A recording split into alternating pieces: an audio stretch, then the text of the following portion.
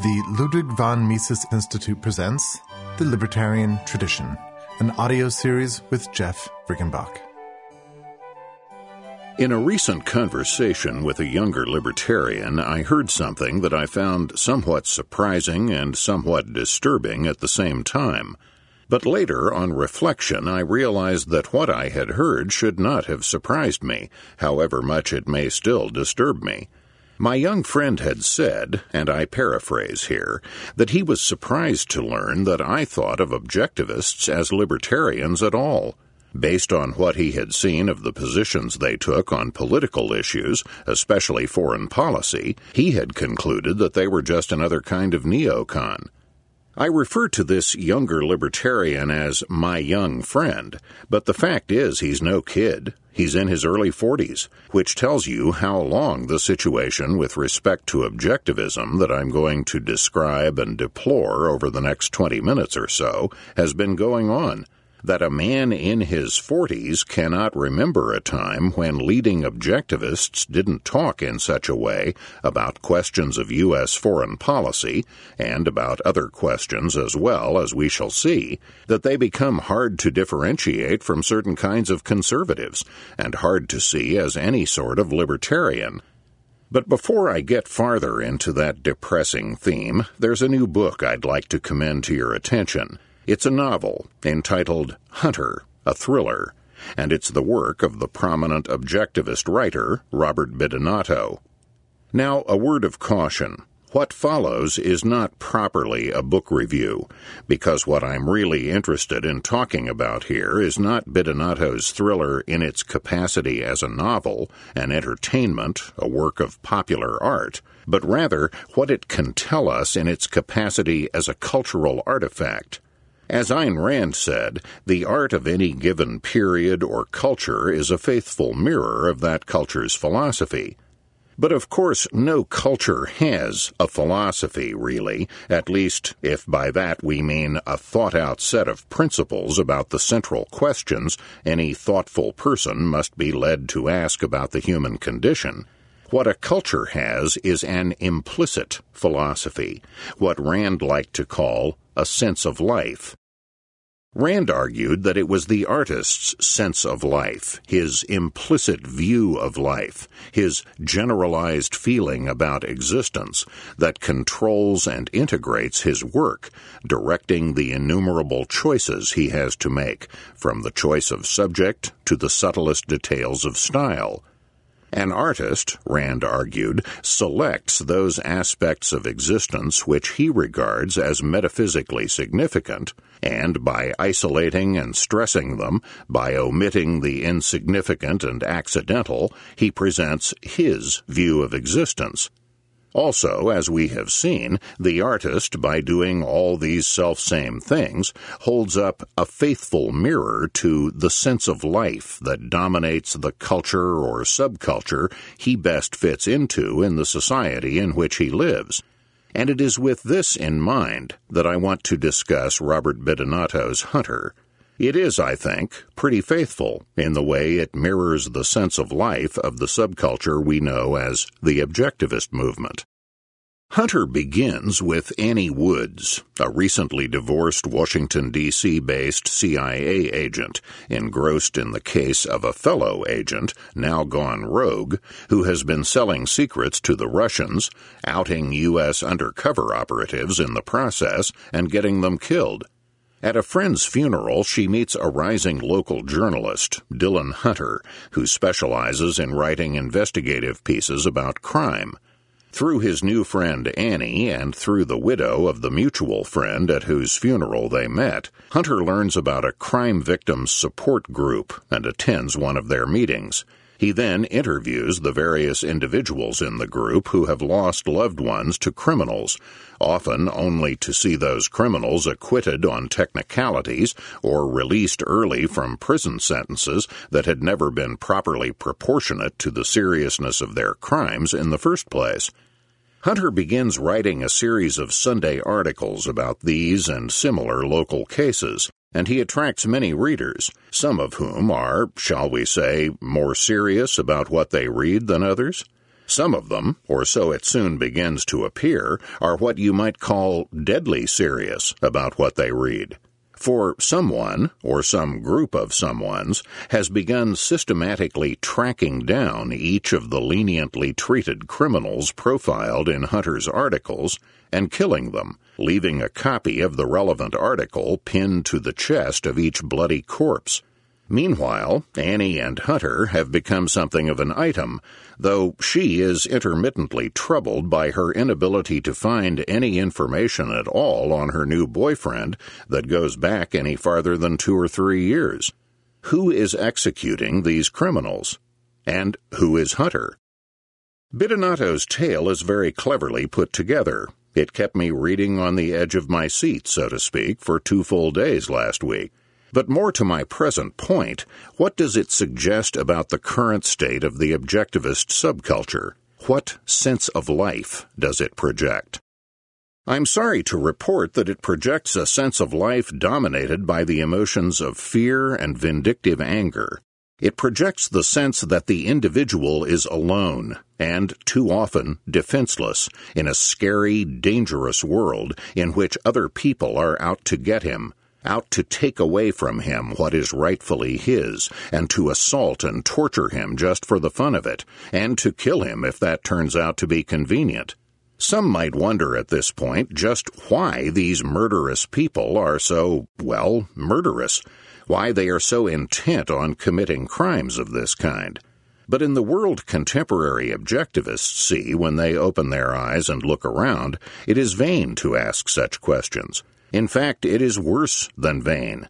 For any inquiry into the reasons, good, bad, or idiotic, that someone might have had for doing what he did implies, somehow, that there may be some excuse for what he did. These criminals do what they do because they are animals and dirtbags. It is in their nature. The only thing any decent individual can do is hope that these subhuman creatures are locked up in the darkest available hole and never let out.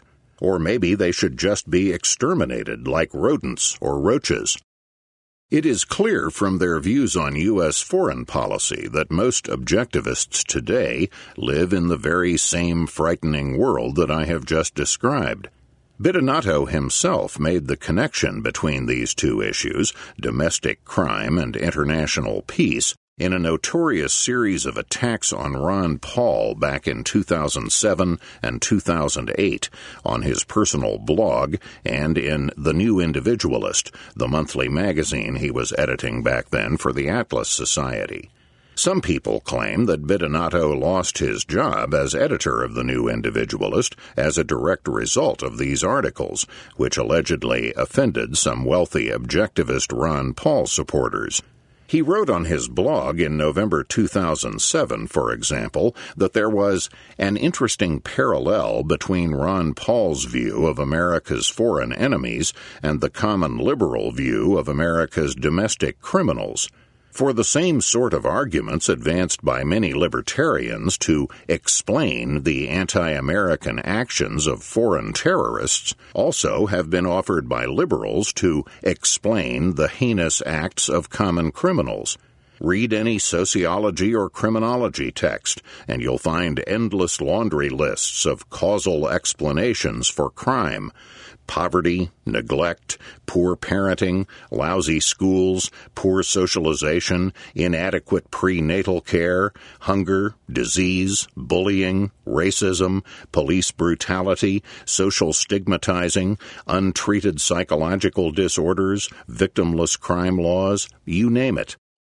To Bidonato, back in November 2007, in what he now describes as a post of which I'm particularly proud, it seemed clear that these two positions were very closely related. Just as many libertarians like Ron Paul treat the actions of Al-Qaeda and other terrorists as blowback for the sins of American society against them, he wrote, liberal social science professionals treat the actions of homegrown criminal thugs as blowback for the alleged sins of American society against them. These bloody acts are never the terrorists' or the criminals' fault, responsibility, you see. Rather, they are all our fault for driving him to do his dastardly deeds. You may remember that during the Cold War, precisely the same sort of explanations were offered by liberals and later by left libertarians such as Murray Rothbard to lay the blame for communist aggression at the West's, especially America's, doorstep. It was our imperialist provocations around the world that were driving the Soviet bloc to respond by conquering and butchering millions, building weapons of mass destruction, constructing the Berlin Wall, etc. It was our economic and cultural imperialism that was driving indigenous peoples everywhere into the arms of the communists. I defy anyone to draw a rational, meaningful distinction between such explanations for criminal or terrorist aggression and excuses for it.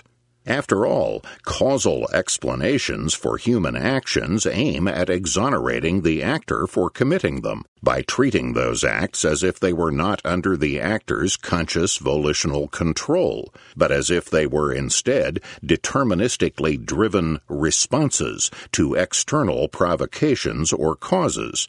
Just as I reject the liberal excuse-making industry that denies volition and rationalizes the acts of criminals, I am totally fed up with the disgraceful foreign policy perspectives of those libertarians who portray the United States as the causal agent of every evil on earth, thus rationalizing the atrocities of foreign terrorists and despots.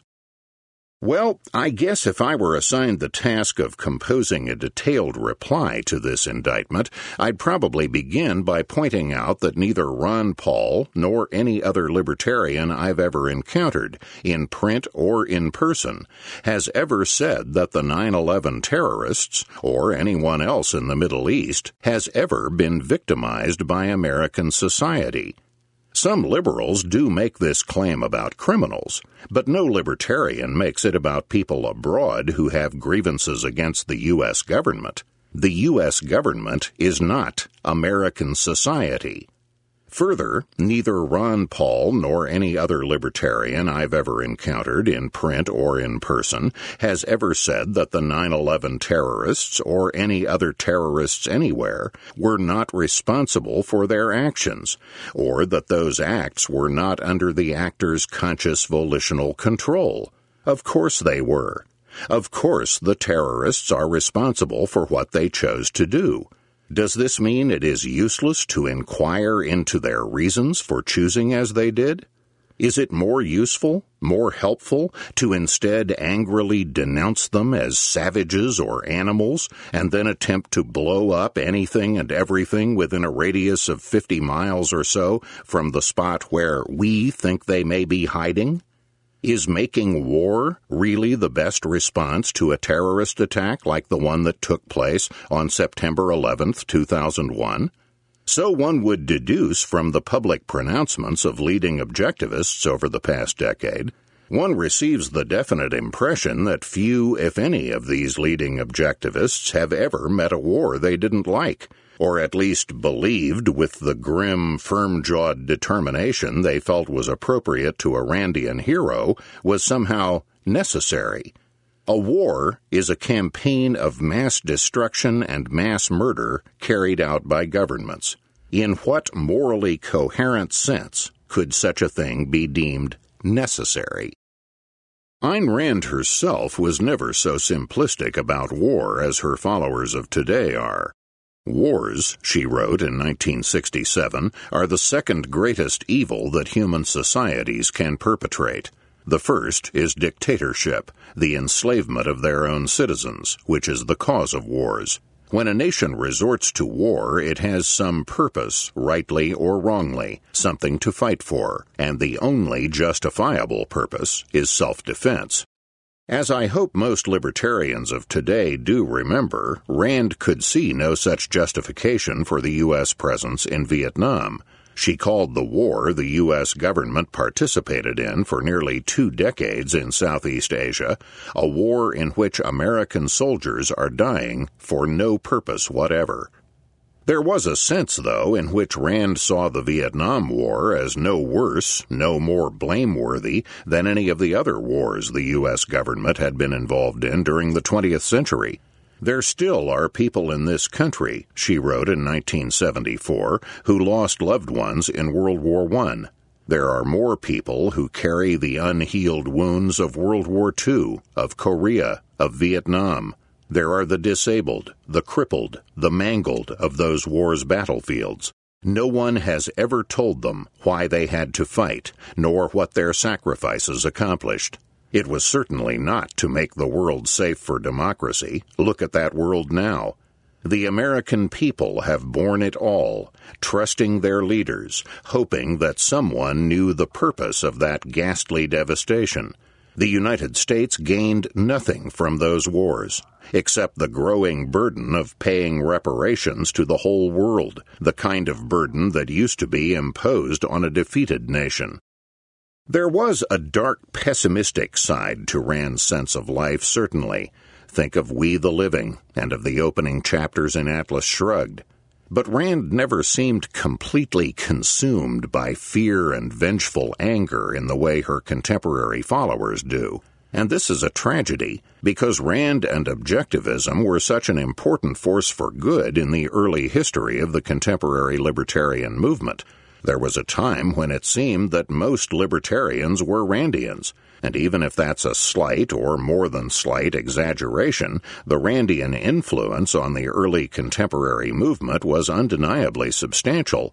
When the Society for Individual Liberty did a study of Libertarian Party members in the early 1970s, they found that more than a third of them were self-described objectivists. As recently as 2008, the Liberty poll, conducted by Liberty Magazine, reported that the thinker who most influenced our respondents' intellectual development was Ayn Rand. And though, as I've said, her outlook on things did have its dark corners, Ayn Rand was basically an exponent of a bold, adventurous, confident sense of life, the sort of sense of life you'd expect to be associated with libertarian ideas. Her heroes weren't generals or people in law enforcement. They were engineers, inventors, designers, people focused on what they could do with their lives, not people preoccupied with the supposed menace to all their hopes and dreams posed by a vast army of almost unimaginably vicious antagonists who seek to destroy them for no reason at all. One is reminded of Benjamin R. Tucker's observation that libertarian anarchists of his stripe were just unterrified Jeffersonian Democrats. If Tucker thought the Jeffersonians were terrified because of their determination to cling to the institution of government, what would he think of today's objectivists? Of course, Robert Bidinato and his fellow fearmongers will tell you that they're terrified with perfectly good reason. After all, haven't we been victimized by terrorist attacks in the last decade? Did not thousands die?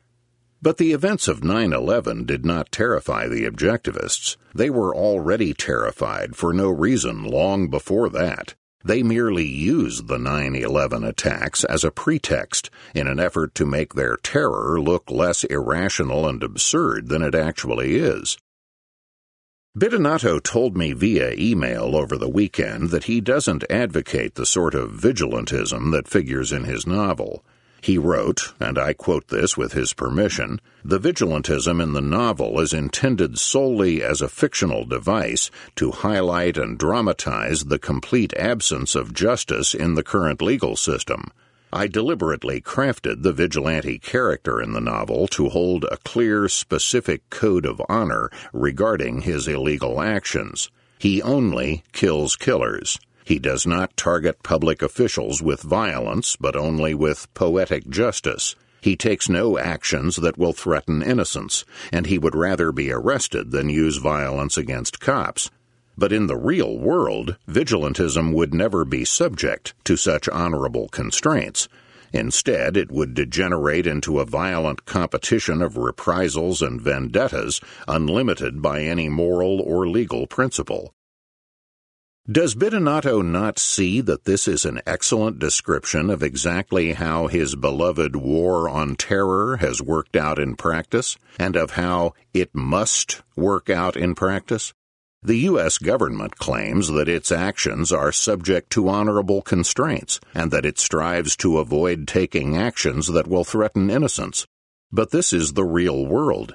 And in the real world, whatever high-minded platitudes politicians and military people may mouth, war is never anything but a violent competition of reprisals and vendettas, unlimited by any moral or legal principle, a competition in which innocents are maimed and killed, and their property is senselessly destroyed.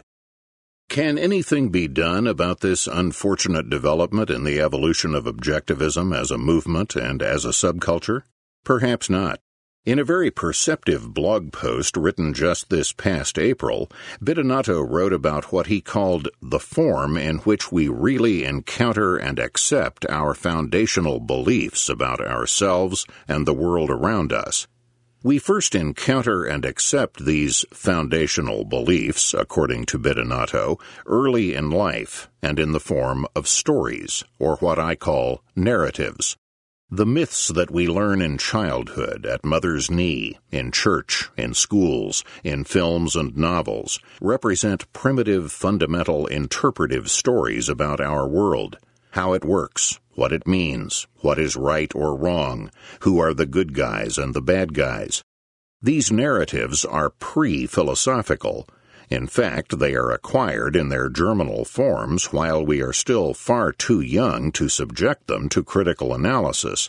They thus actually tend to determine which abstract philosophies, ideologies, economic theories, and political policies we later find appealing. These latter feel right to us, largely because they mesh with the myths, fairy tales, parables, and stories we already absorbed during childhood. Moreover, the more deep-rooted the myth, either personally and or culturally, the more desperately we cling to it.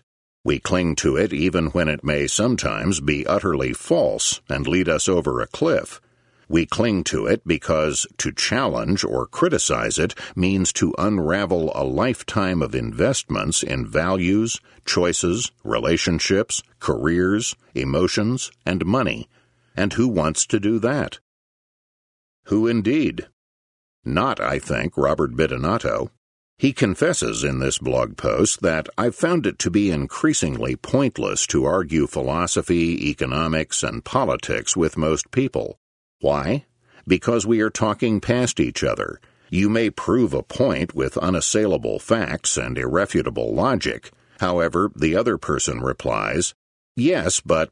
Those words usually signal that you've reached the ultimate barrier to further reasoning and communication. You've challenged his narrative. And in my experience, that is ground he'll rarely, if ever, concede.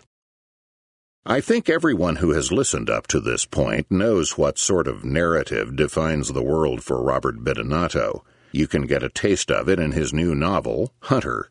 It makes for an absorbing read, as I've indicated. But as a guide to real life and the real world, it is sorely skewed. It's too bad, really. From what small dealings I've had with him, I'd say that Robert Bidinato is a good guy. He's highly intelligent, with a genuine knack for putting words together, and on top of that, he has the good sense to grasp the truth about the importance of private property and free markets to civilization. It's damned inconvenient for the rest of us in the libertarian movement that he and so many others like him are so damn terrified. This is Jeff Riggenbach.